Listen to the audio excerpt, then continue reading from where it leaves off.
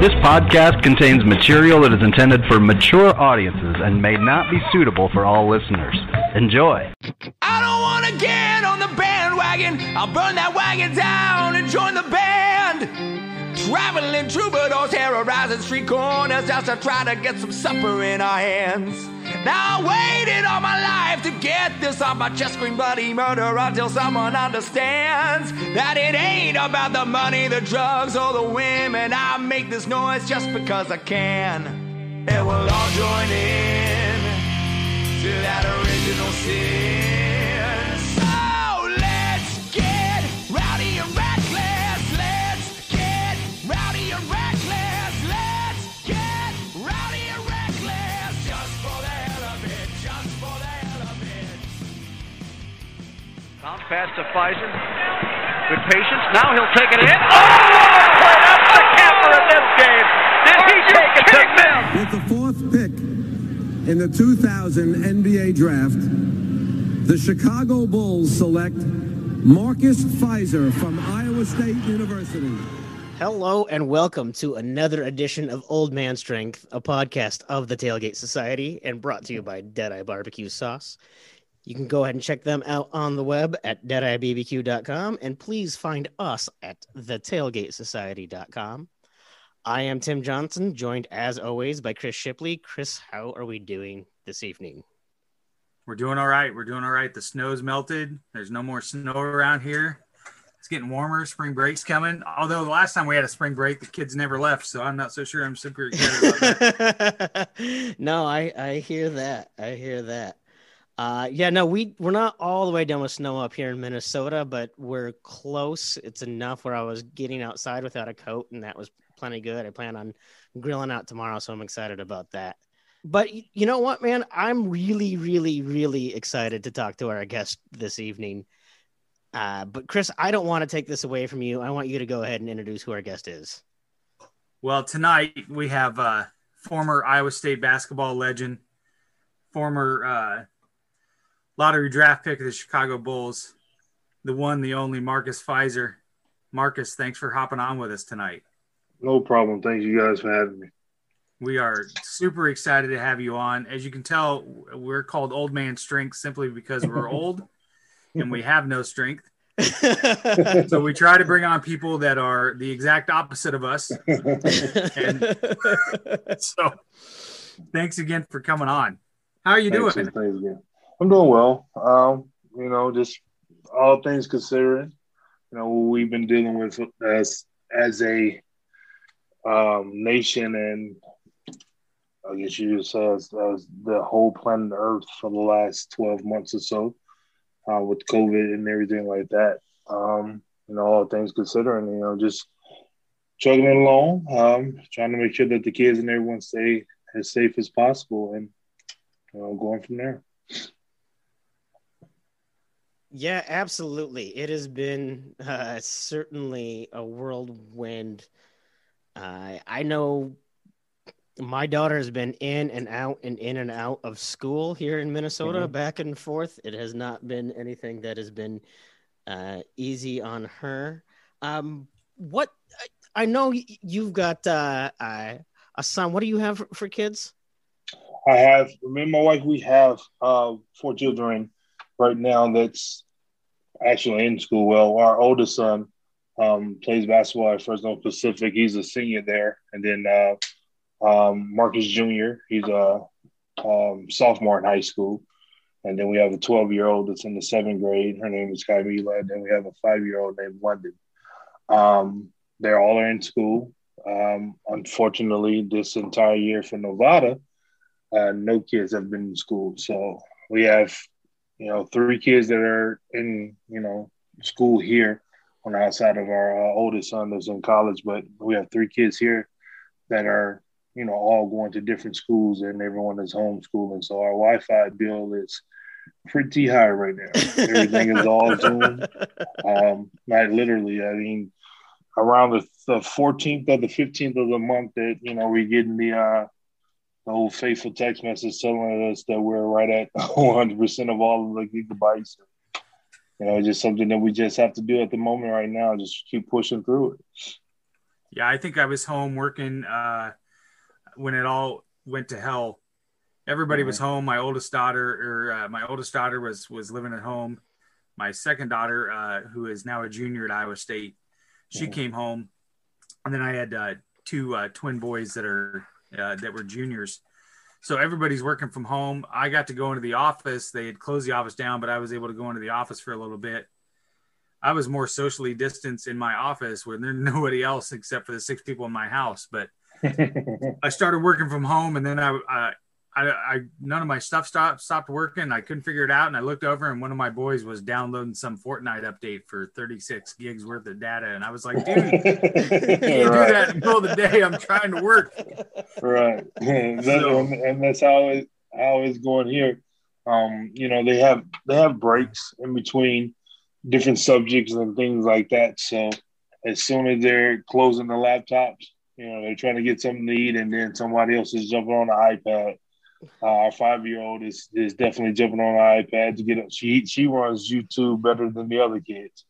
And but it's just something that we just got to do to try to keep everything sane around here, and just hope for the best. Hopefully things get better a lot sooner than later. Absolutely. So what are you doing now, Marcus? What are you doing now? I got a couple of different things that we currently doing. Me and my wife just bought a slip and fall prevention company.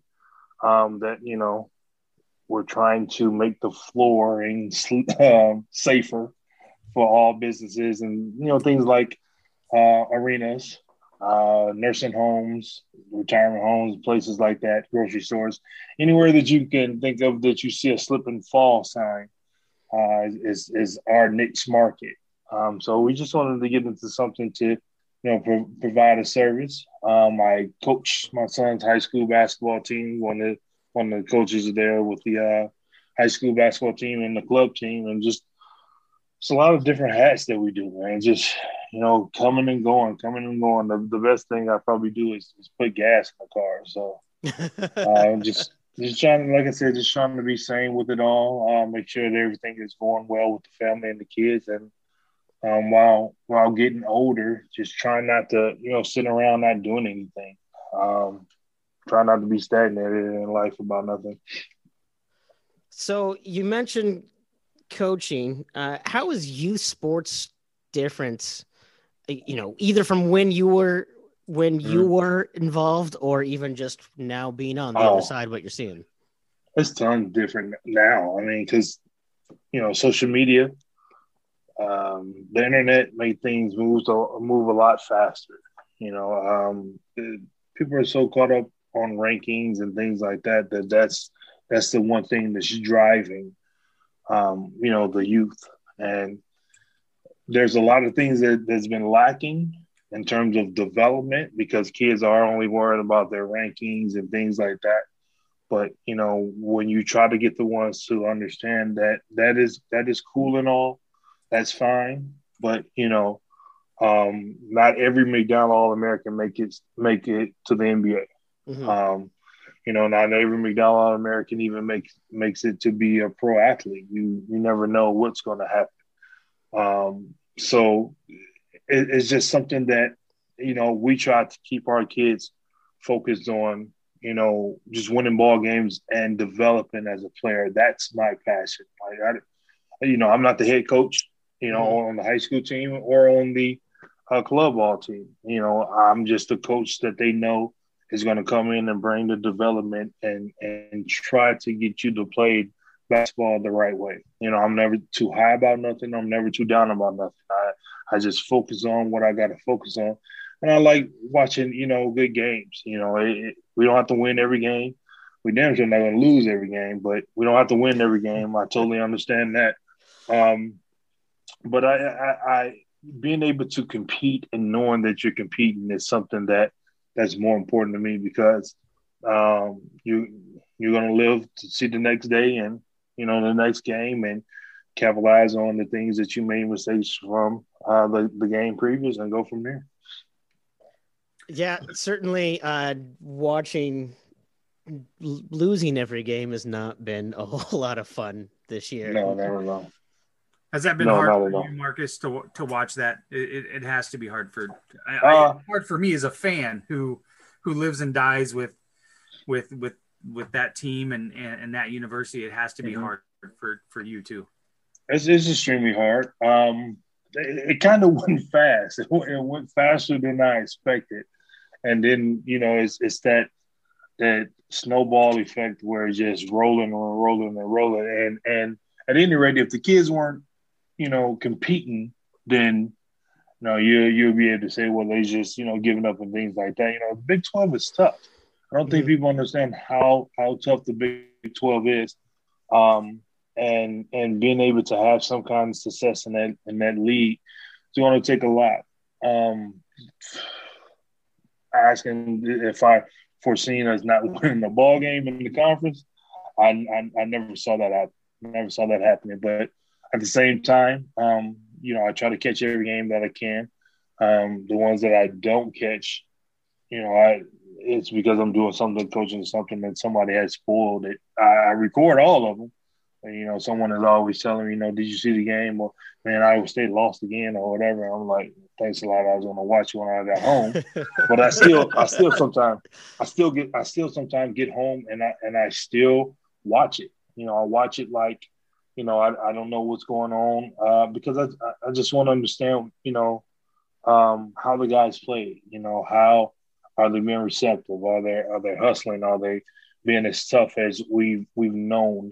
The Iowa State teams to beat. And at any rate, with everything that's going on with COVID, it's been tough. That you can say, what one kid is filling over the other. Marcus Jr. caught COVID last summer, and he missed, 2 or 3 weeks, and he's still having some residual effects from it that we having to watch him and everything like that. So I don't know what these kids may be going through, if any of them that contracted the virus during the time of the last season. But it's been really tough. It's been really tough, but, we're definitely diehard fans to the end, and, we see what happens. Yeah, I've always wondered as a fan, I've skirted that line of being so critical of, because clearly if you look at me, I couldn't play 5 minutes of rec basketball, but that's a whole nother podcast. But as a fan, is it fair for me to be critical of certain things or whatever, but still be supportive of the players, right? Like I always worry about making comments or whatever. I think it's more frustration of a fan that I'm sad that it's not better for them. It's not ever a criticism of the players, right? Because they're 18 and 19-year-old kids. Right. And for me as a 50 to live and die over the results of that one, they care way more about it than I do. There's no doubt. So I've always wondered from your guys' perspective, how do you view that from a fan's perspective? Do you look past that and know that, hey, we just care about the status of the team and you guys, and we understand your frustration? Or does that sometimes bother you when we're in a season like this and there's a lot of criticism going along? A little bit of both. I look at it as, being a fan of the sport, period. I'm just not a fan of Iowa State athletics or basketball. I love women's sports. I love all sports. Football to this day still is my favorite sport. I will sit down and watch a football game before I watch a basketball game. It's my first love, first sport I ever played. And just somehow, basketball got in my hands and everything else was history. But when we're going through a situation like this, you just try to be as supportive as you can. But, everyone is going to feel differently about what they think should be happening. Everyone has opinions. And, the story that goes behind that. Everybody has opinions, but some are going to take it a little bit overboard. Some are not. Some are going to say, you should support the team no matter what. Just because you're being critical, constructive criticism isn't you not supporting the team. It's just, being frustrated and trying to understand because you want better for them. You want better for the coaching staff. You want better for the organization. You want better for the team. You want better for the school as a whole, especially with the season our football team had. You know, we want to win on all levels. So it's just something that I try to not show as much frustration, and try to have a little bit more understanding. But at the same time, you know, as an ex-player, you know, you thinking to yourself, what would I do in that situation? You know, what would I do in that situation? You know, I probably would have got a flagrant foul then because I would have slammed, you know, Chris Mims to the floor. I mean, something to break the streak. That's one of the things that I was 6'7" big on my team now that plays with Noah Marcus Jr. They're in the same class. He's 6'7", 6'8", and I challenge him every time. I said, you know, when you go out there, I said, it was at least one time a game I was slamming my defender to the floor. I know I was going to either get an offensive foul or the referee's going to tell me how we can play. Now, I didn't care about him getting mad. He wasn't going to beat me up. So I'm going to gauge and see what they let me get away with. And if it's offensive foul, then I'll just walk on the other end. That's what I needed to see. And I challenged him. I said, just do that. You know, just run somebody over in the post. You know, slam them down like you're going to the rebound and act like you don't understand what's going on. Try to do something because once you do that, now everybody else see that you're ready to play, and now that may change the dynamic of the game a little bit. So maybe we need to see a little bit more of that. Who knows? You know, who knows? I just want to see a win at this point. Well, you brought up with that style of play, and you mentioned Chris Mims. I think we can't have you on without talking about one of, if not the most iconic dunks of all time. Mm-hmm. I don't think sometimes when I try to talk to people that are younger about it, I don't think they understand what a player Chris Mims was, what an iconic shot blocker he was, right? You know, he was a big deal, right? Huge deal. And that dunk, I think, really put kind of the entire country on notice. You know, because you guys had your own struggle. Your freshman year, you guys finished at, you know, near the bottom of the conference. Right. You know, you were missing a couple pieces. You had a couple of good players, but you didn't have it all there. And we're close. Right. And then you go and you get to that Chris Mims dunk. I wish I could explain to people kind of what almost a symbolic dunk that was. It's not just that it was awesome, right, Chris? I mean, you remember what this was like, how much, like, for us as Iowa State fans, it was like, it was almost a where we turned the corner, right? Like we weren't just barely hanging on, or we were getting to the cusp and couldn't. It was like, okay, we're finally now going to take over. And that was symbolic of that dunk. Like, okay, we're here. We're going to take it to you. We're done fucking around. We're not going to be denied that. And you guys are right. At that moment, right then and there, I knew that it was our time. You know, I think I had a string of 30-some games in a row, 30-some points of games in a row, whatever, which I wasn't focused on. I was just focused on winning. I knew we had Texas a few times, and we had Oklahoma, we had Oklahoma State. You know, we had some tough teams that we're going to be facing those last couple games. And, you know, the dunk wasn't playing. I was just in the corner. You faked a couple times, and, you know, the lane opened up. So I tell people all the time, during that time, I was just playing basketball. You know, I wouldn't focus on the NBA. I wouldn't focus on I remember seeing the national championship trophy before the season started. And I just remember saying, I want that. And that's the only thing that I focused on. And we were just playing basketball, and we're trying to win games in a super tough league, because if we would have lost one of those games or two of those games, we would have fallen out of first place, because the top was so close during that time. And that was just the main focus. Yeah, that same year, I have more. I remember the Mims dunk, and I vividly. But I also have this image of you taking over in the Kansas game, and that was when I was like, man, it was one of the greatest things ever was to watch Kansas just get manhandled because I was so year after year, and I am now. But to watch somebody just finally just say, you know what, I'm fucking done playing with these people. Mm-hmm. We need to put them away was great.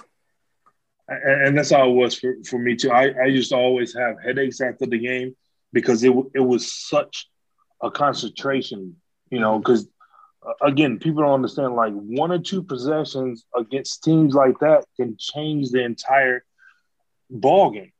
And so from the start to the finish, we were down in the 4th, and then Mel something just clicked in his head, and he got a couple steals, and before you know it, we're tied and going up, and then we're tit for tat. And so it's that if this shot doesn't go in, and again, Chenoweth would guard me 7-1, 7-2, straight up from the heart. I was going glass. I had no idea how I went straight in. I couldn't even see the basket. I was going glass, and that's where my eyes was focused on. And somehow it went straight in, and I thank the heavens that it went in, and the rest is history. But it's that focus that we had, and then it trickled on from, that moment on to, the next group of players that came in, the next group of greats with Race White and Yang and Monte Moores and the rest of those guys, Melvin Edge and all the rest of those guys. And it was fun to see. It was fun to see. I won a couple dollars off of Kirk Heinrich when he and I played together in Chicago. We won a couple years after that. But, it's fun to see. And now, since I've gotten older, I just love watching the games, coming home, watching the games, and, trying to show, my boys, what it's like. And hopefully they get the chance to do the same.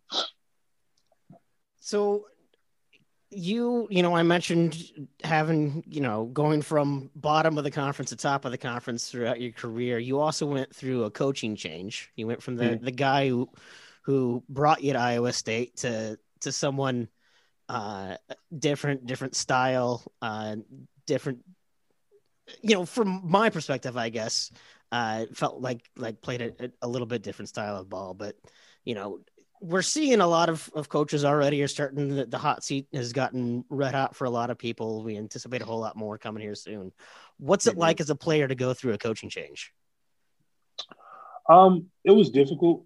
It was extremely difficult. Me and Tim Floyd had a relationship before I got to Iowa State. At that young of an age, I don't think I understood like the business aspect of it all. But my focus was, I remember everyone wondering, well, is Fizer going to transfer? Is he going to transfer? And that never crossed my mind. Kids do it all the time now. I guess it's more readily accepted now. But back then, I focused on, the commitment that I made to Iowa State, not only to the coaching staff or the coach that was at the time was Iowa State Cyclones, and that was, my goal of bringing, some sort of championship there.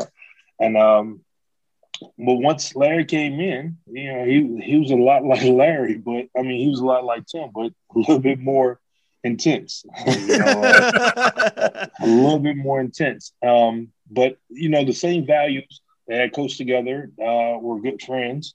I've known each other for years, so the same values were there. It was a little easier to understand Larry, which I was grateful for.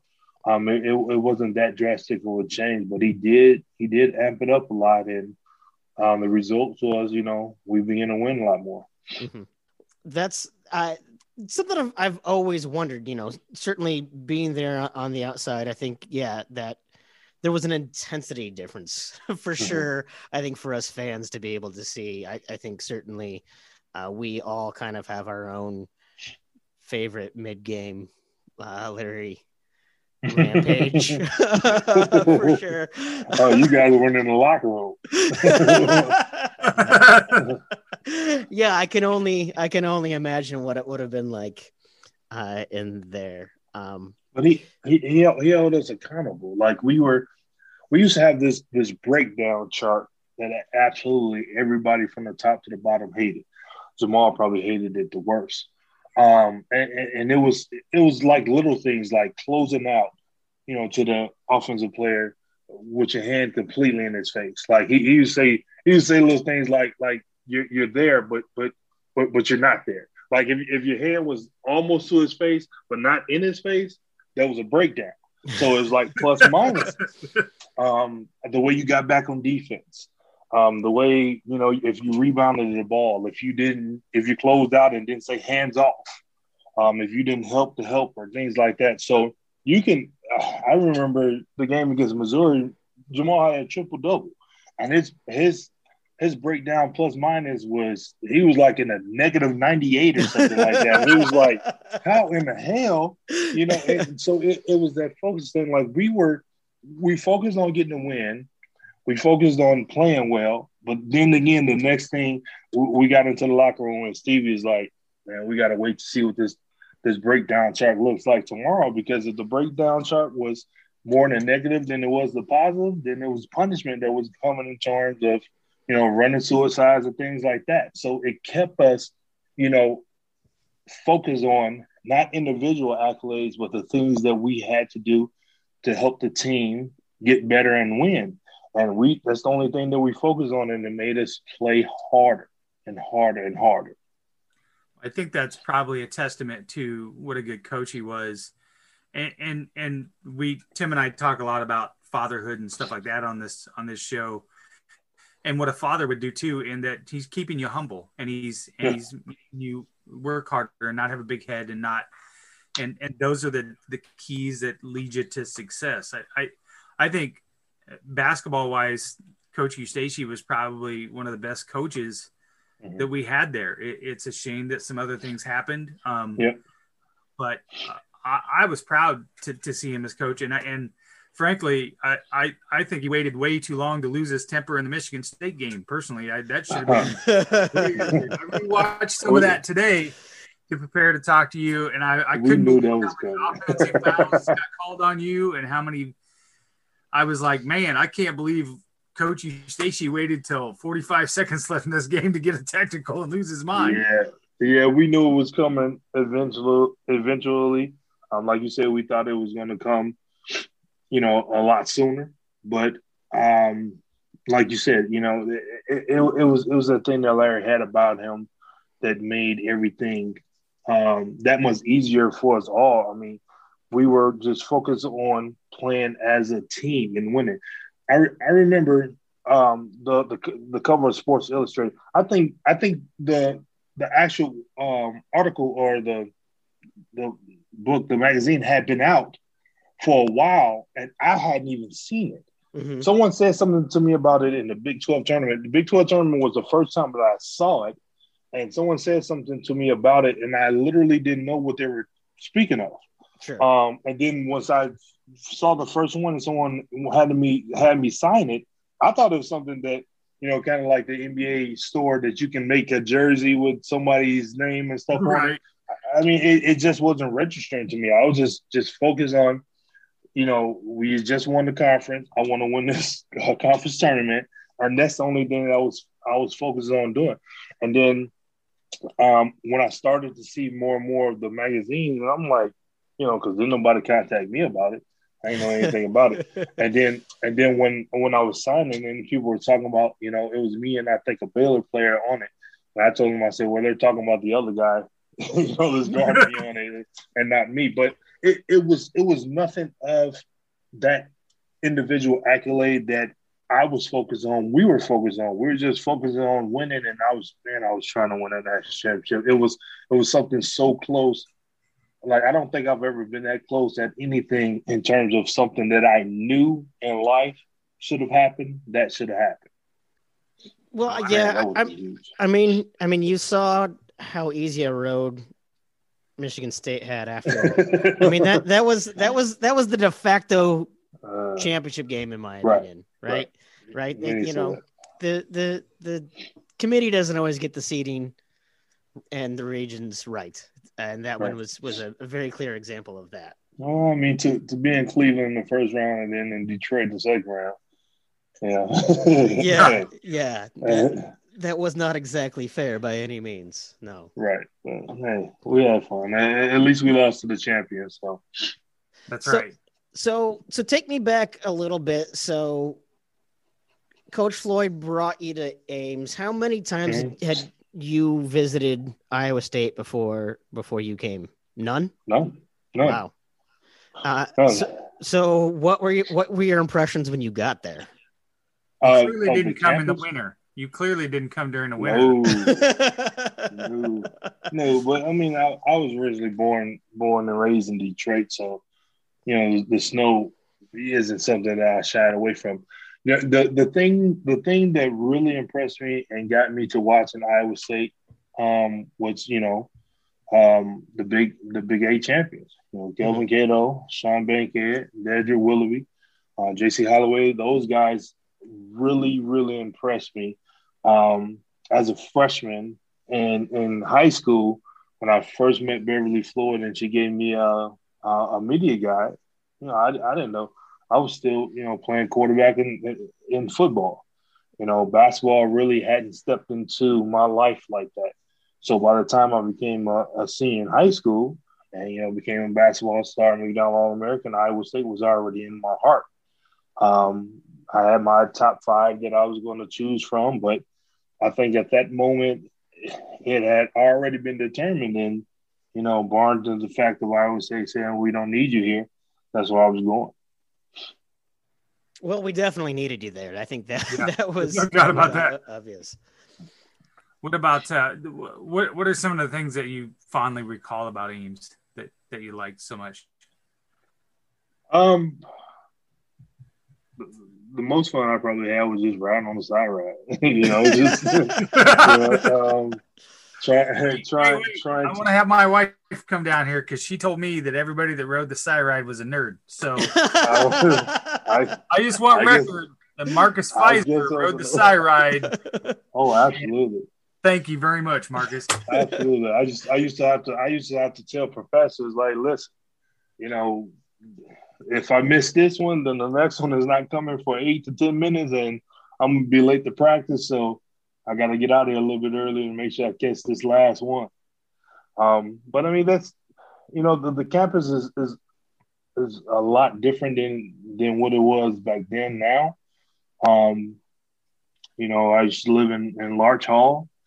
My freshman and sophomore year, then my junior year, I moved off campus into an apartment. But there wasn't much that I did. I didn't hang out. I didn't party. I didn't do anything like that. I just went home and got rest to prepare for Larry Station the next day.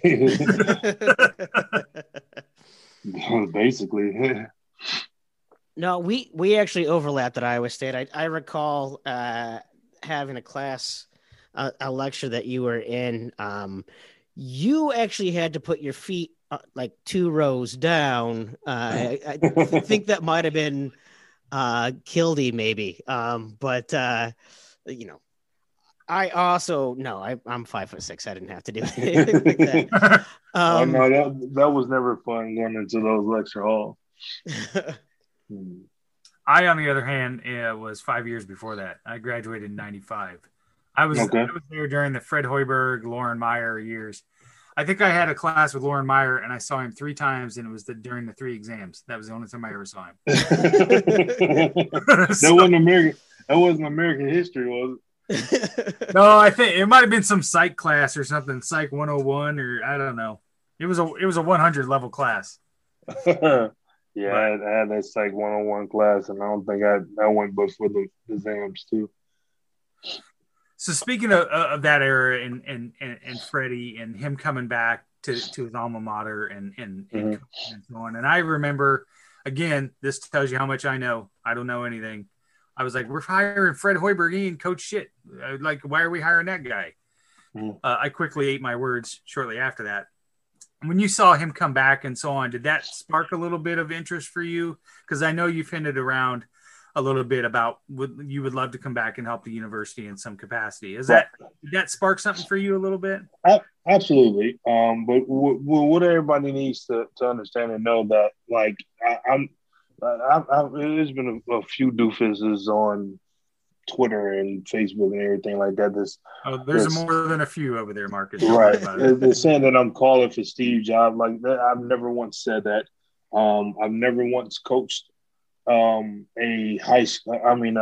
As a head coach of a collegiate team, and not looking to coach or be a head coach at a collegiate team. What my passion is player development, recruiting. Because I figure this. Listen, I'm just speaking to two guys right now. One was in school with me, one a couple years before.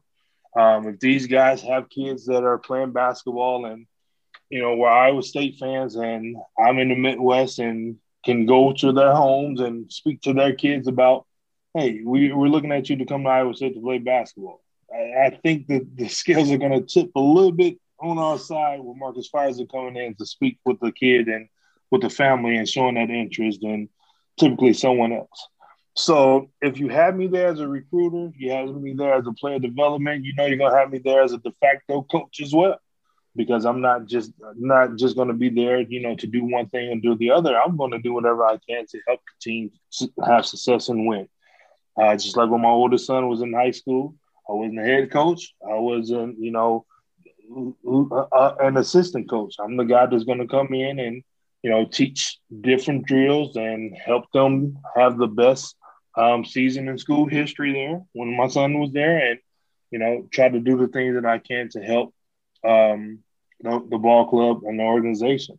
So when Fred came back, absolutely, I was extremely excited. I played with Fred, played and worked out with him while he was in the NBA and I was still in college. So I've been on Fred for some years now, and I was excited to see what he was going to do. When he was there, I was actually still playing. So he and I talked a few times about, possibly coming in, but he said that he wanted to make sure that I was done playing, and at that time I wasn't done. Now I'm 42 and I'm extremely done. I will be definitely, honored to, in some capacity, be able to come in and do whatever I can to help. Not trying to take anyone's job, though. When was the last time you were in Ames and at Hilton? Last time I was in Ames and Hilton was 2019 for the reunion that the Coach Palm does every year. Obviously, we didn't have the one in 2020 because of COVID. Mm-hmm. But yeah, what's it, 2019? Yeah, I think it was 2019. I hadn't been back for any games because it's, my boys are always playing during the same time.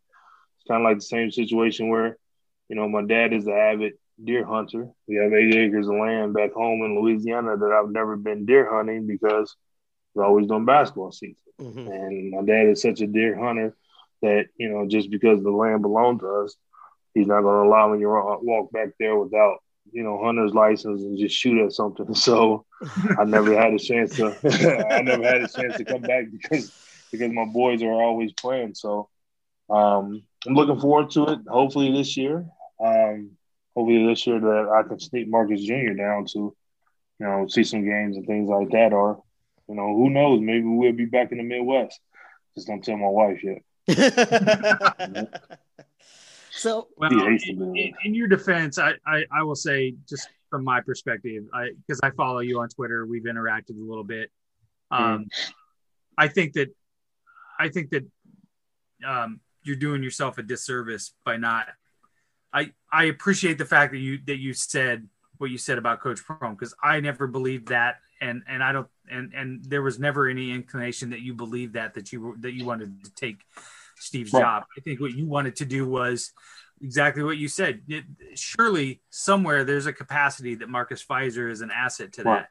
And I had a couple conversations with people online that I would say, you can't tell me that somebody that had his career and his perspective can't bring something to the table, whether it's a low-level assistant or something like that comes in and teaching post moves and talking to parents and things like that. You cannot tell me that he doesn't have some value for that. And if you're telling me that, then you're full of shit. So, to be the Not that only mine- McDonald All-American in school history, still to this day, is Right.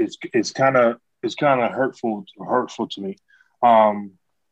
You know, because I think we're definitely worthy. You know, we've seen, you know, lesser programs, lesser schools, lesser, you know, sides of schools have McDonald All-Americans. And I personally think if anyone has the ability to land the next one, it's probably the only one that's ever been in school history there. I cannot argue with that at all. Yeah. Not at all. Well, I want to take a second here and switch a little bit to your pro career. First of all, want to learn a little bit about what draft night was like. When did you know that the Bulls were going to take you? Draft night. Draft night? Okay. Draft night. I didn't work out for the Bulls. I was working out in training in Chicago with Tim Grover. My agent was out of Chicago. The Bulls had just drafted Elton Brand the year before. And I visited the facility, obviously, because Tim Floyd was the head coach. But no, draft night. I was either going either number 2 to Vancouver, number 3 to the Clippers, number 5 to the Orlando Magic. Never thought number 4 to the Chicago Bulls. I recall that night that a lot of people were wondering if that was going to be a draft and trade because, like you had mentioned, the year before they'd picked up Elton Brand. Right. But I was really excited, certainly selfishly as an Iowa State fan, because I got to see you get reunited with Coach Floyd. Yeah. But I mean, that did. You know, I didn't want to be the young fella that came in and ruffled feathers and things like that. Sure. We expected and waited all night. My agent at the time, Henry Thomas, rest in peace, he has since passed away. But you know, back then, it was the green room. We all were in front of the tables, and like the cameras came to your table for the whole shock and awe, you know, the reveal and everything like that. So we knew who was going next because all of the cameras and lights and stuff was going over to their table. Gotcha. And when they came over to my table with the 4th pick and the Bulls was on the clock, my agent was calling Jerry Cross like, man, what are y'all doing? Like, like seriously, like when the cameras came up, my agent kind of was under the table and he put the phone down because now we got to, you know, go through the whole process. But we literally had no idea that was going to happen. And I guess the rest is history. Do you think it helped or hurt you that Coach Floyd was already there? Because I feel like maybe there was some expectations you going there and having a relationship with Floyd that maybe there was a little bit more pressure on you because of that. It wasn't really pressure. It was, I mean, you got to understand, you know, I was drafted with 5 or 6 other rookies came in that year. Elton Brand and Corey Benjamin and I forget the other player's name. 3 other guys was drafted the year before. The oldest guy on the team at the time was Fred Hoiberg. He was 26. You know, I mean, we were terrible. Were terrible. And we were just all young, vying for positions, really not listening. You know, half the guys really not listening to, you know, ex-college coach. You know, after the Dynasty Bulls and everything like that. I mean, we just were bad. We were just a terrible ball club. So it wasn't really any pressure. It was just all us trying to find our independent roles and values on the team. You know, you mentioned some of the younger players and continue to be younger. I've got friends in Chicago that would hate me if I didn't ask a couple questions. I think the first one, do you have any good Ron Artest stories? I have great Ron Artest stories. Me and Ron Artest have been great friends since we were 12 or 13 years old. I remember when I first got drafted, you know, Ron was one of them. Ron was drafted the year before with Elton. He's the third guy.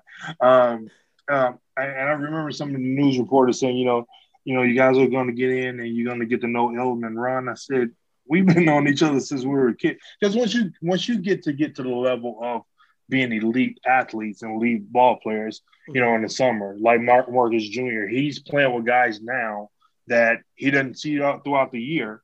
But, you know, once it comes to the All-American camp and things like that, they're in the same camp. Sure. So we have been knowing each other for years and years. We were on the same McDonald All-American team and all of that. The story I will give you, though, is probably the best story, you know, of Ron Artest. And this was when he was Ron Artest. Something's going on in practice.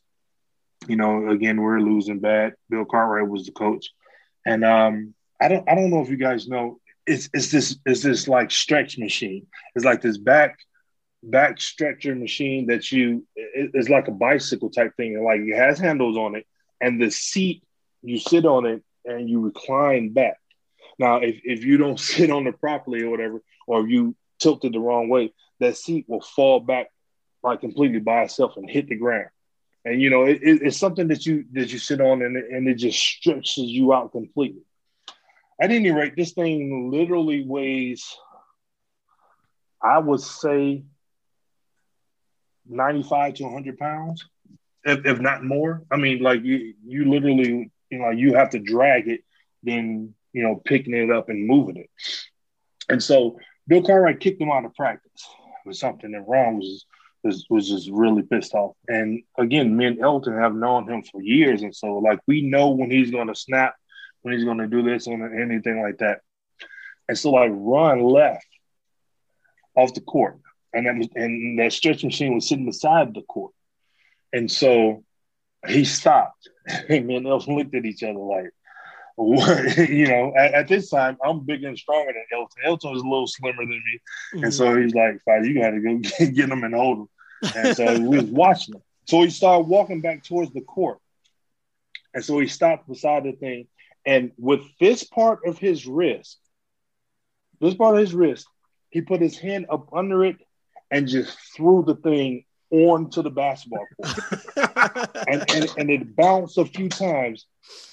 And me and Elton looked at each other, and like me and him both had to go over and carry it off of the court while trying to figure out how in the hell did he just sling this thing all the way onto the court underhanded.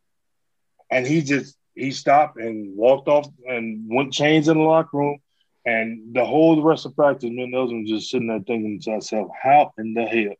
And it was just a normal occurrence, like on any given day. You know, of Ron Artest, but that's just how. And he has a younger brother named Daniel Artest. He has a podcast as well, and Daniel was probably 2 or 3 times stronger than Ron. And he played basketball too. But their whole entire family of the brothers were just super, super strong. They didn't look like superhuman strength type people, but that story right there. When I tell people that story, and like if you knew the device, you would be like, "There's no way in hell that happened," and we watched it happen. Well, I mean, you saw how the longevity of his career, and you know how his game changed certainly, but you know he obviously, I think a lot of other things overshadowed kind of what a physical specimen he was in a lot of ways too, right? Yeah, a lot of people thought he was. You know, if you look at him, you thought he was 225, 230, maybe. Ron was like 250, 260. Mm-hmm. When I first got to Chicago, I was 255 and Ron was 260. Oh wow. I would not have guessed that at all. No. Nobody would have guessed that. He was literally, I was 255, 257, and he was 260. And it wasn't no, you know, out of shape 260. Like people think LeBron is 245, so LeBron about 275, 280. Come on, he's 6'9". And carrying all this weight and muscle. People thought Karl Malone was about 240. We're not going to get into the size. I personally feel like Zion Williamson is, but you know, it is what it is. When you carry that much muscle, you carry a lot of mass with it. Mm-hmm. And he was a lot stronger and a lot more stout than what people thought and understood. Was that something about the NBA maybe that you noticed? Certainly, the Big 12 had, you know, we mentioned people like Chrisman. They certainly had some physical big guys, but Gabe Uneki. Yeah, right. Yeah, Nahara. I hated seeing that guy. Nahara always bugged me as a fan. Yeah. He was one, but I mean, yeah, we had some physical guys that we had to go up against. You had a lot of great players. You mentioned you got to have a lot of fun with Heinrich, certainly because you guys had gone back and forth. You know that the Big 12 certainly was getting a lot of guys into the lottery, a lot of first round picks throughout that time. Who are some of the other players that you played with that you really kind of enjoyed spending time with? Jamal Crawford, of course. When my young guys came in, Eddie Curry and Tyson Chandler. But more so probably Charles Oakley and Antonio Davis. Mm-hmm. You know, those are the two guys that really taught me about how to be pros. I remember walking into the practice facility and you know, to work out and train to get my workout sheet. Charles Oakley didn't have a workout sheet because I don't know what you're going to tell him to do in terms of working out. But he's standing over there curling 120-pound dumbbells, and I'm thinking, what in the hell have I got myself into? I'm like legitimately curling 120-pound dumbbells, and so you know, just getting close to those guys, learning more. You know, the things that I needed to do to try to be successful. Should have listened a lot more than I did. You know, probably when I ran into the injuries and things that I did, and had my career go the way that it did. But I've taken a lot of that from what I've learned from that whole experience, and you know, teaching it to my sons, and it's pretty much going from there. You mentioned, you know, again, a lot of the youth. You had Elton Brand was a lottery pick. You were a lottery pick. Tyson Chandler was a lottery pick. Jay Williams was a lottery pick, right? Mm-hmm. So, you know, and then a lot of different people had different things derail their career early. And certainly what happened to Jay was very. What was it like for you guys when Jay had his motorcycle accident?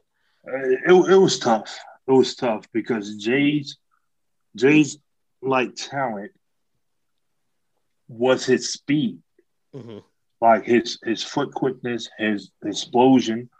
Yeah, he can shoot it. Yeah, he can pass it. Yeah, he can get to the basket and everything like that. He can jump, but that was his game, that explosion. And you know, he tore his knee up pretty bad. He broke his pelvis. He had some ligament damage in his foot, and once that occurred, you know, it was pretty much it. You know, but I remember it, you know, like it's yesterday, the day that, you know, it happened. You know, and he was trying to do, I guess you say, the right thing. He had rolled the motorcycle to the practice facility, and he was trying not to be like on the freeway, and he was just taking like side streets and everything back to his condo. You know, that's where the accident occurred. It wasn't like a motorcycle accident, a bad thing like that. He got off of the main street, got over like a little bit in the side. The motorcycle hit like some gravels or whatever, and it slid from under. And he put his foot down, and, you know, going at a pretty high rate of speed, not super fast, but putting his foot down, it messed up his foot, his knee, and that pelvic. He broke his pelvis, and, you know, the rest is history. But I remember, man, my brother was playing video games, and my agent called me or sent me a text message on the Motorola two-way pagers saying Jay was just in a motorcycle accident. I'm not sure if you remember, man, I had just told him not to ride that bike to work, and that happened. So it was real tough. Really tough. Yeah, I think, you know, just thinking about those Chicago Bulls teams, certainly you guys had a lot of challenges coming in that post-dynasty period. You know, I've heard a lot of, I don't know, it seems like some players either loved or hated Jerry Krause. I think there was just a whole lot of unrealistic expectations too, that I think, unfortunately, there was just so much turmoil in that post-Jordan, post-Pippen era that it Yeah, I don't know that that organization is still recovered. Well, I mean, it's hard to recover from a guy named Michael Jeffrey Jordan. Yeah, that's you true. know, it don't matter who you draft. I mean, even if you would have drafted LeBron James, it took LeBron some years to get back or to even get Cleveland to the level of winning the championship. So, not only was Mike gone, the whole entire team, the whole entire dynasty was gone. I mean, the next couple of years, the Bulls were in the lottery. So it was tough rebuilding from that. Even those dynasty years didn't start off like, the Golden State dynasty years. I think that crept up on us fast through, them getting some players not being selected as high as they thought, of the players' talent were going to pan out to be. And then, some free agents and things signed, and the rest is history. But, those are some tough years. Those are really, really tough years. Like I said, we were young, everybody vying for position. Nobody really listening to the vets that we had on the squad. That at any rate, Fred Hoiberg was a good player. He wasn't a mega superstar that, anybody would listen to.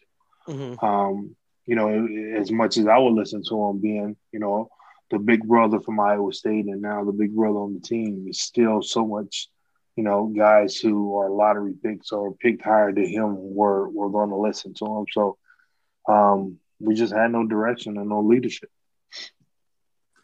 You talked about Golden State and their rise and so on, and it's almost like they have kind of revolutionized and changed the way basketball is played now with the 3-point shot and the different offenses and whatever. How do you think Marcus Fizer in his prime would fit in today's type game? I would destroy the league right now if I was in my prime. It's just, my foot speed, my shooting ability, my handle, my strength in terms of a lot like Julius Randle is coming into his own now and things like that. Draymond is I'm a little bit better shooter than Draymond, I feel. But I think, back then it was more, you had to be 6'10", 6'11" to play the fourth. Now you got PJ Tucker, 6'4.5", 6'5", starting as a center in Houston. Not saying that it necessarily works all the time in terms of, winning championship because, they can get past LA with those towers. But, and Anthony Davis as a 4 and 5 now has more success than if Anthony Davis was around during Shaq prime years. It's just a total different dynamic. And the way Golden State shoots it, geez. First of all, you got to have people that's making those shots. If those guys are shooting those shots and they weren't going in, then things will be a lot different. But, the firepower that they had there was too much for anybody to contend with. But it definitely will be a lot fun to be able to play in the league now. But my oldest son, he just turned 23 yesterday. He's a senior in college now. 6'6", right at 6'7". He isn't as big, as strong as me, but he has a lot of skill. So the way that everything is going now, we definitely think he has a shot of being able to have some success and continue to work. And, we'll see what's next with that. So I'm excited about that. When did he start beating you in one-on-one? He still can't. He can't because I'm still a better shooter. Still a better shooter. Like I never shot threes like that in college because I really didn't have to. We had shooters. Mike Nurse shot enough for us and everybody else. But once I got to the pros, I started shooting it a lot more, and then when I ultimately went overseas in the NBA, and the 3-point line was a lot closer than the NBA line. It was almost like a layup. So when I'm playing against my sons now, and we're on the high school court, that's a standard big man jump shot, in the NBA. So I will really have to focus in get in his head, make him miss a shot, and shoot over the top over him, or post him up every once in a while to get up a couple points and things like that. I mean, it's been about a year and a half since we played. Because all last year, they had them quarantined at school where they couldn't leave. Yep. So it's been a while since we played, but Marcus Jr. He's not even close yet. He's 6'5" and 180, so he's not even close yet. But a Monday Motor son, he's 6'6", and as long as I can shoot over the top of him and get in his head and not miss a shot, it depends on how many points we're going to. You mentioned playing overseas as well. I do want to ask you a little bit about that. What was that experience like for you? Hardest basketball ever in my life. Hard. Basketball, overseas basketball is way harder than the NBA. Way harder. Now, what way? People, I mean, just how they play. You got guys that are Ginobili mentality, going 100 miles per hour. I mean, they shoot down the lane, just drive and kick. And it's just a fast-paced game. They don't call as many fouls, so when you're a bigger and stronger player, they allow the defense to get away with more. I've said it to people. I'm not saying that the talent is better. The level of basketball is harder. Sure. From a small town in Louisiana, and one of the guys that grew up in the area with me, Paul Millsap, a guy named Vaughn Wafer, who played for the Rockets, went to Florida State. Another guy named Bernard King, who played at, you guys remember him from Texas A&M. Yep. His younger brother, Courtney Robson, played for Texas A&M a couple years later.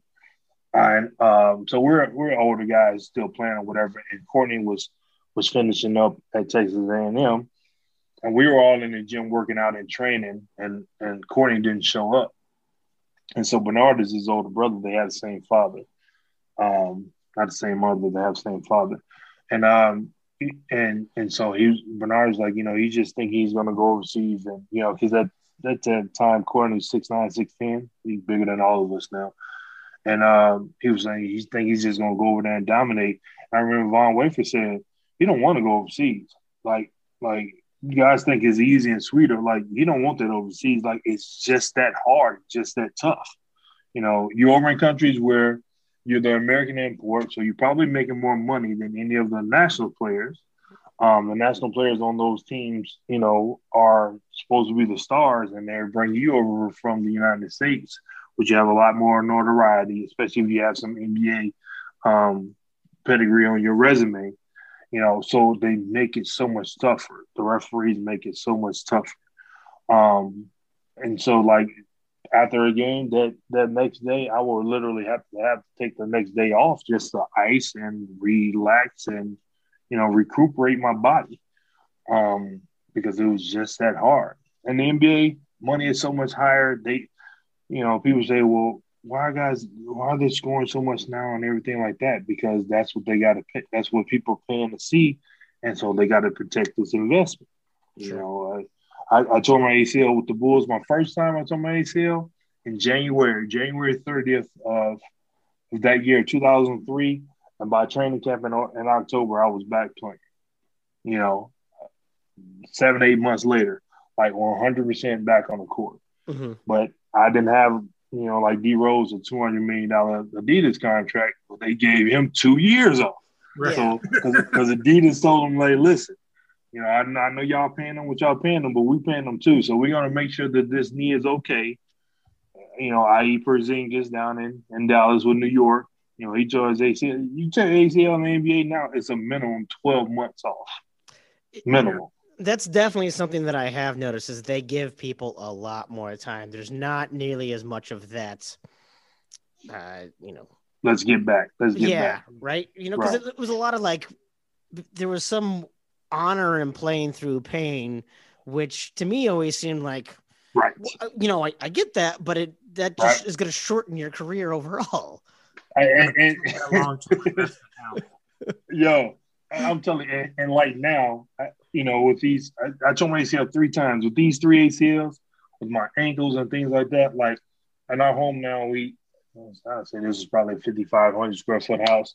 We have 23 steps from the first floor to the bottom floor. How do I know? Because I count every last one of them up and down, But I told my wife that the other day. I said, maybe I should have taken more time off in between.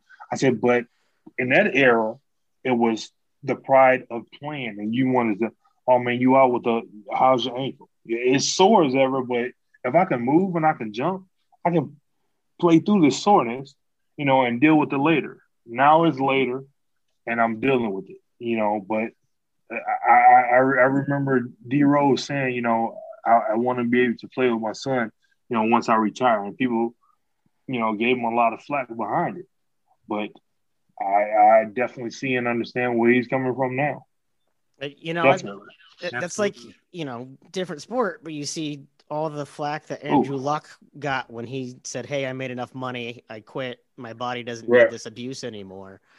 That's certainly something that I turned 40 and suddenly I was dreaming of a house that didn't have stairs. Oh my God.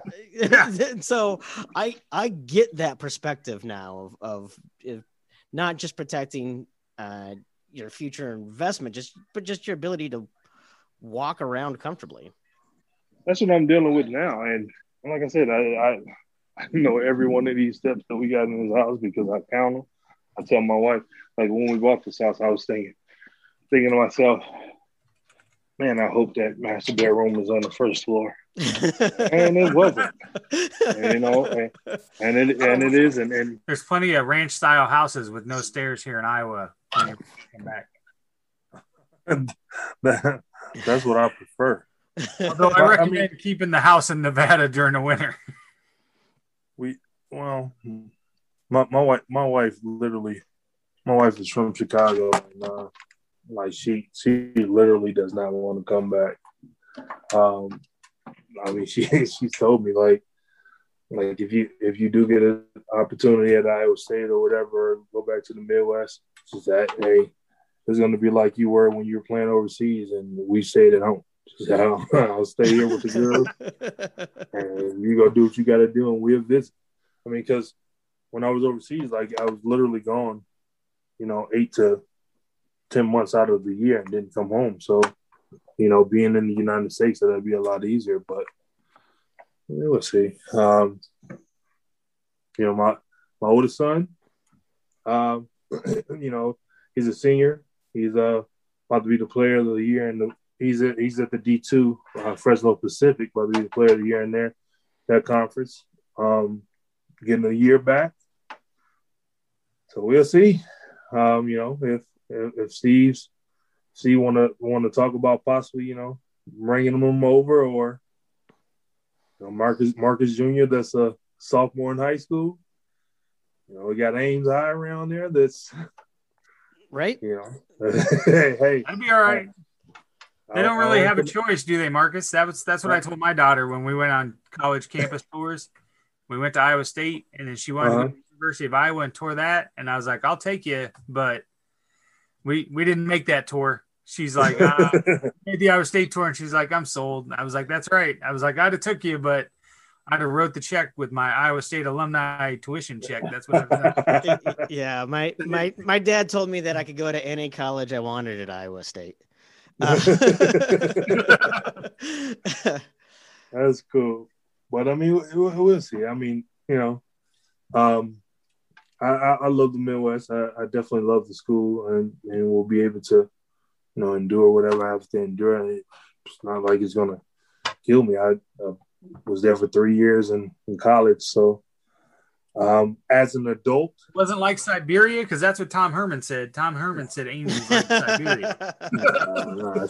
Chicago probably was worse.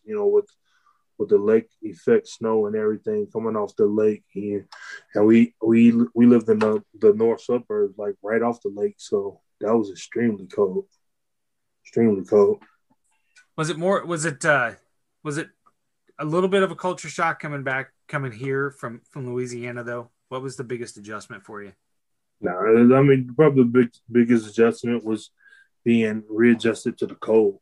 I left Detroit my freshman year in high school, so in the last 4 years in high school, I was there. But other than that, I literally it was nothing of the coach. I was focused on school and basketball. That was my reasoning for being at Iowa State. I could count on probably one finger the number of parties that I went to, at the student union. It just wasn't nothing. It was just nothing of that for me. I was so afraid of the stories of what they tell you about being an athlete coming to school that I just didn't focus on any of that. And then my sophomore year, when we had the Larry Eustace show going on there, it was nothing but, going to school, going to practice, and focus on getting your rest and doing it the next day. What was it like playing with Jamal Tinsley? Probably the easiest thing ever. The only thing about Mel was you just have to be cautious of him hitting you in the face with the ball, which I guess necessarily wasn't a bad thing, but there would be. I'm probably about 95% sure that there wouldn't be the season that we have or the Marcus Fizer legacy without Jamal Tibbs. There's no doubt about that. Like he put the ball. All I had to do was get the rebound to Stevie or Paul and Martin, get the rebound and just go, and just run. And I knew whenever I didn't have to sit and wait and beg for the ball. I knew whenever that position of openness came, the ball was going to be there. And I can remember times like literally running down the court so fast and not even looking at him and just feeling the ball just pass right and just putting my hand up, grabbing it and finished. So that without him, definitely.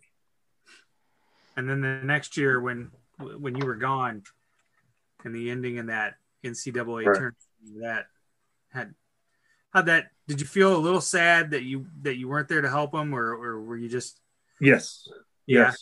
Yes. I was really sad you weren't there. I mean, I ended up leaving, not to chase the riches or anything like that. Like my parents' house burned down, and all of our possessions and everything that we had were lost. And after the tournament was over, I remember sitting on the couch just thinking to myself like how depressed I was to the fact of, we were done. And we lost the way that we lost. I don't think I went to class for the next couple of days, just trying to get my mental back. But literally thinking about, I know people are whispering about the NBA, but damn, I really wanted to, and we're all, have the chance of coming back. And about 20 minutes later, I got a phone call, from my mom and dad, telling me that the house burned down in February. And they hadn't even told me. Oh, wow. Now we're sitting in the middle of March. Oh, wow. And so then I called Coach Eustace, and, the rest is history for that. I forgot about that, yeah. Where's London? Okay, well, shut the door. Yeah, I was supposed to be going to the grocery store with her. I forgot about that. Should be okay. It's so nice to know that Marcus Fizer has wife duties and to do. Oh, absolutely. Absolutely. Man, my wife like a regular person, Marcus. We've been together for 20 years. 20 years. Met her 2 days after I was drafted. Oh, wow. Somehow she's still around. Yeah, normal guy, normal person, just a dad, just trying to survive and live like everybody else. Well, let me ask you this: how crazy do you think it's going to be in September when Cyclone Nation invades Vegas down there for that UNLV football? Oh God! Because that's all that's going on in Twitter right now. I mean, there's no basketball really to watch, so everybody's planning their trips to Vegas. Right. And rest assured, I will be there. Definitely will be there. That's what I was like. What?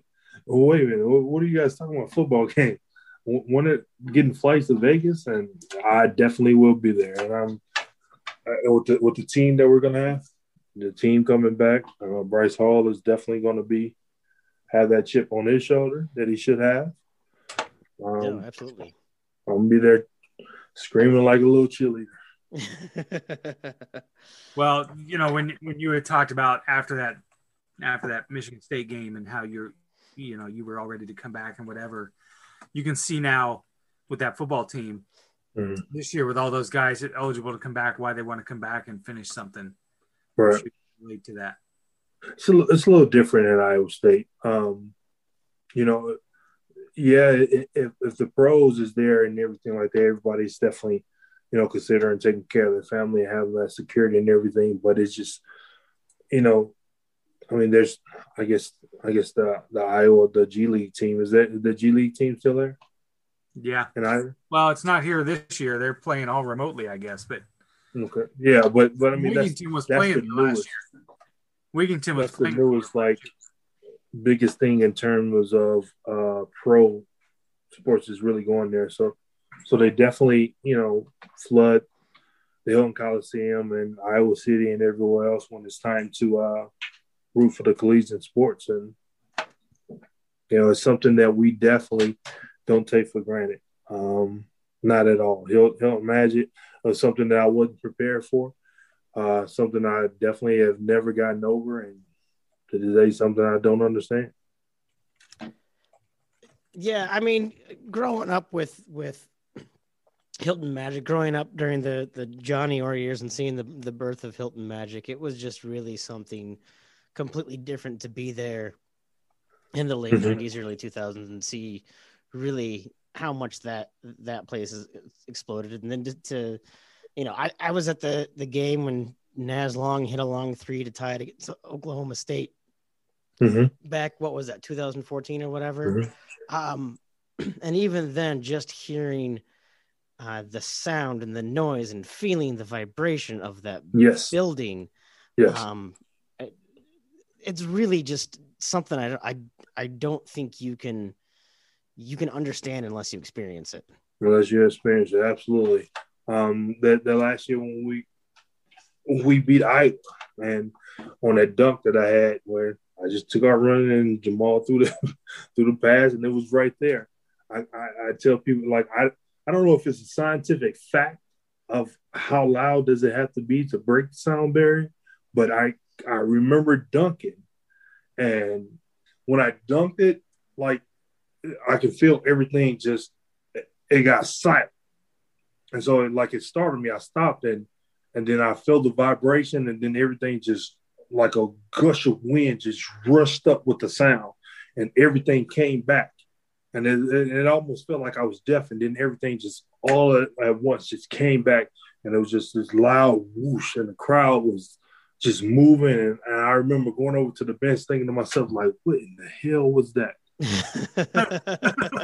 I like literally that's one of the moments, because I mean, like if you woke up and you couldn't see and everything was dark, you thought you were blind, or you see people's mouths moving and you're not hearing anything, you think you're deaf, is like a startling thing. And that happened. I was saying to myself, like, did I lose hearing for a second or what?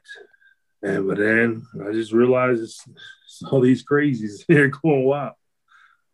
I knew we weren't losing that game then. I personally like to think that as a fan, I get to take some credit for all of those wins just by being a lot of. I'm going to take credit for it. I think, Chris, is that fair? That's fair. I think if fans was there, I've only been to 3 games in Hilton and we lost all 3 of them. I think if the fans was there now, I don't think we would be 0-4. No, not at all. No. I think there's a lot more that goes into that, just with the adrenaline and everything that's just that we're just missing out on right now.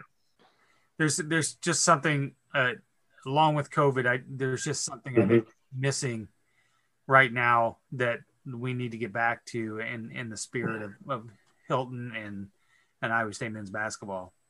And I mean that as a fan, and I mean that as a fan of Steve Prohm, as Coach Prohm. I think he's a wonderful man. But we're missing something. We're missing something, and it's a shame. Yeah, it is. It definitely is. And hey, I mean, me and Steve talk from time to time, about different things that's going on. I know it's been a tough year, but I'm definitely open to, if it's a special assistant to the head coach, or you can call me the janitor. I'm going to get to that floor to help these guys, do something, because we got to develop the players a little bit better. If Big George don't do nothing but take one drop step and a jump hook, the NBA all-time leading scorer did that, and nobody could stop it. Let's find out something that's going to work. We're in a three happy, era and everything like that. Well, okay, if they're going to put up the threes, then we're going to crash this board a lot harder. We wanted to have more offensive rebounds than the defense. Than the opponents had total rebounds, and we wanted to make more free throws than the opponents attempted. That was the two things that Larry Eustachy said we absolutely had to do. And I remember, last year we played down in Texas Tech. I think we didn't even give them an offensive rebound the whole entire game, because we were just that relentless. This is what we got to do. This is what we came here to do. This is what we came for. And, you're going to have to take us into 3 overtimes, Oklahoma, at your home to beat us. That's how focused and how forceful we were. It's a tone setter, I think, personally. I think that's part of what we're missing is exerting our will and a tone setting that we have. I rewatched that 2000 the Michigan State game today, and I think about the 8 or 9 minute mark left. You guys were you had 12 offensive rebounds, I think. Those guys, and Michigan State was leading the league, leading the country in rebounds at that time. I mean, you guys had taken it to them, and it set a tone that's what we were going to do, and we were going to take it to you. So, we just need something different for sure. So, and that's purely from a 50-year-old non-athletic fan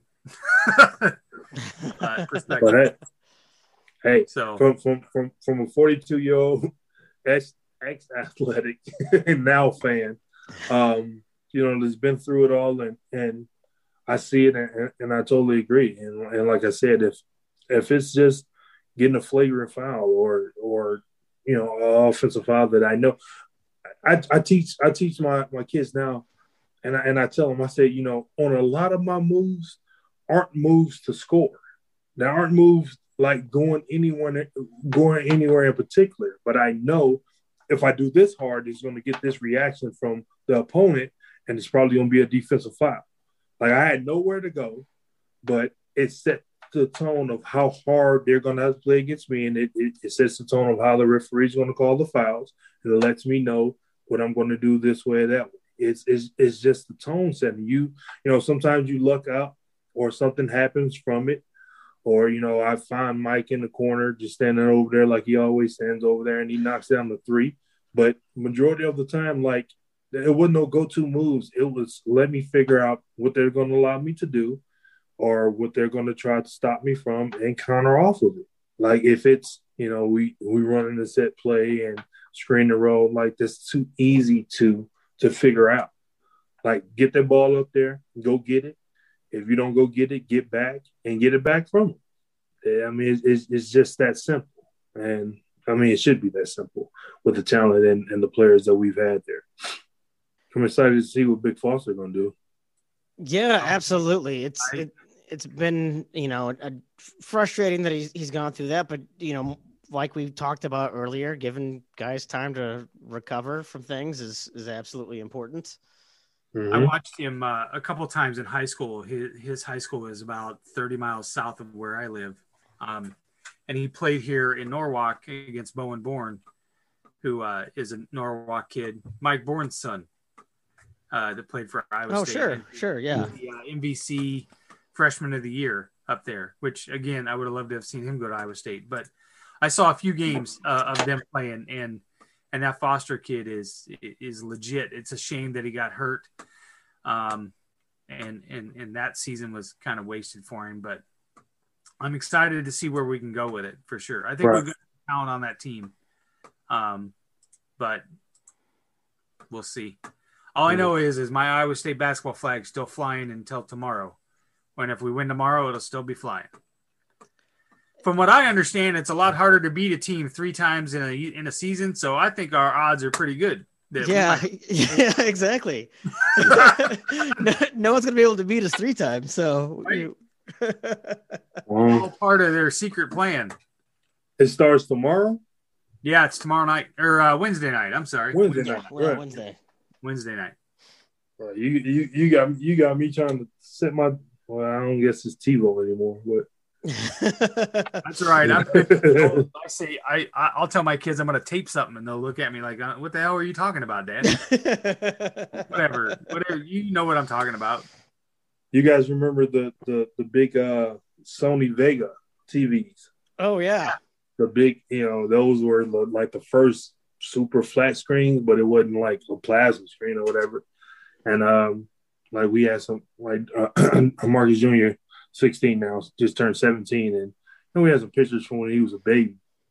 He was born in 03, and so we had all those TVs around, and like he saw some of the pictures, and he see us playing video games, and he said, "What's that thing on the back of the TV?" It was like, as a part of the TV. So like, no, they didn't know it was flat screen TVs and things like that. Like, it was funny that you mentioned that because we laugh all the time about stuff like that. They only know like iPads and stuff. When you say tape it, they have no idea what you're talking about. Yep. None. Well, Marcus, this was wonderful. Tim and I appreciate it so much for no worries. coming on and talking to 2 lowly Iowa State guys that you don't know, and I apologize for bombarding you for the last month. No, I mean, anytime, just continue to do that. Like, I hop on Twitter. I run Marcus Jr.'s account and stuff like that. So, like, I bounce back and forth through the accounts, and then with our businesses and stuff that we have, I have some accounts with that. So sometimes I just forget. Sometimes I just put the phone down. Sometimes I'm traveling and doing whatever, and just don't get back to the phone or anything like that. But shoot me a text. I don't know if you guys have my cell phone. You could call or shoot me a text anytime as well. Like you said, we all same normal type guys. I think people on Twitter, I guess more make a bigger deal of me than I make of myself. And I ain't got time. We drive normal cars. We got the Volkswagen Passat. We also got the Volkswagen minivan. I drive a minivan, because we all have no idea how much you and I are just alike, Marcus. Come on now. 40 miles to the gallon. I'll take it anytime, any day. It's just you never thought in your 20s like you be, doing things and saying things like that. But I mean, that's just how I am. I flew to Dallas last weekend, back home, and was going to rent a car, and my uncle lives in Dallas, and he said, "Well, I'm heading over to home. Won't you just ride down with me?" So I just rolled down with him, spent 4 days down there, and didn't have a car, just spent time on my parents' house. My parents got a car there, and just hung around. And when it was time to go back, I just rode back over to Dallas with him because it's cheaper to find a flight into Dallas than it is 40 minutes away from my house in Louisiana in Shreveport. So, sure. I'm just a normal guy, try to find the cheapest flights and don't fly first class. I ain't got time for none of that, man. These bills are high enough. We go from there. Hey, we're coming my wife and I are coming to Vegas for that game in September, and we were searching for flights. And I was like, well, we can take this one at 4:00. It'll go to Charlotte, and then we'll turn around and go to Vegas, but it's a lot cheaper. And we're like, we'll take it. So no, we'll take absolutely. Matter of fact, I left a day later, and believe it or not, like my round trip flight from here to Dallas and back was $89. $89. If I flew down and came back on Saturday night instead of Friday night, like, come on now. Yeah, right. You know, $329 versus $89.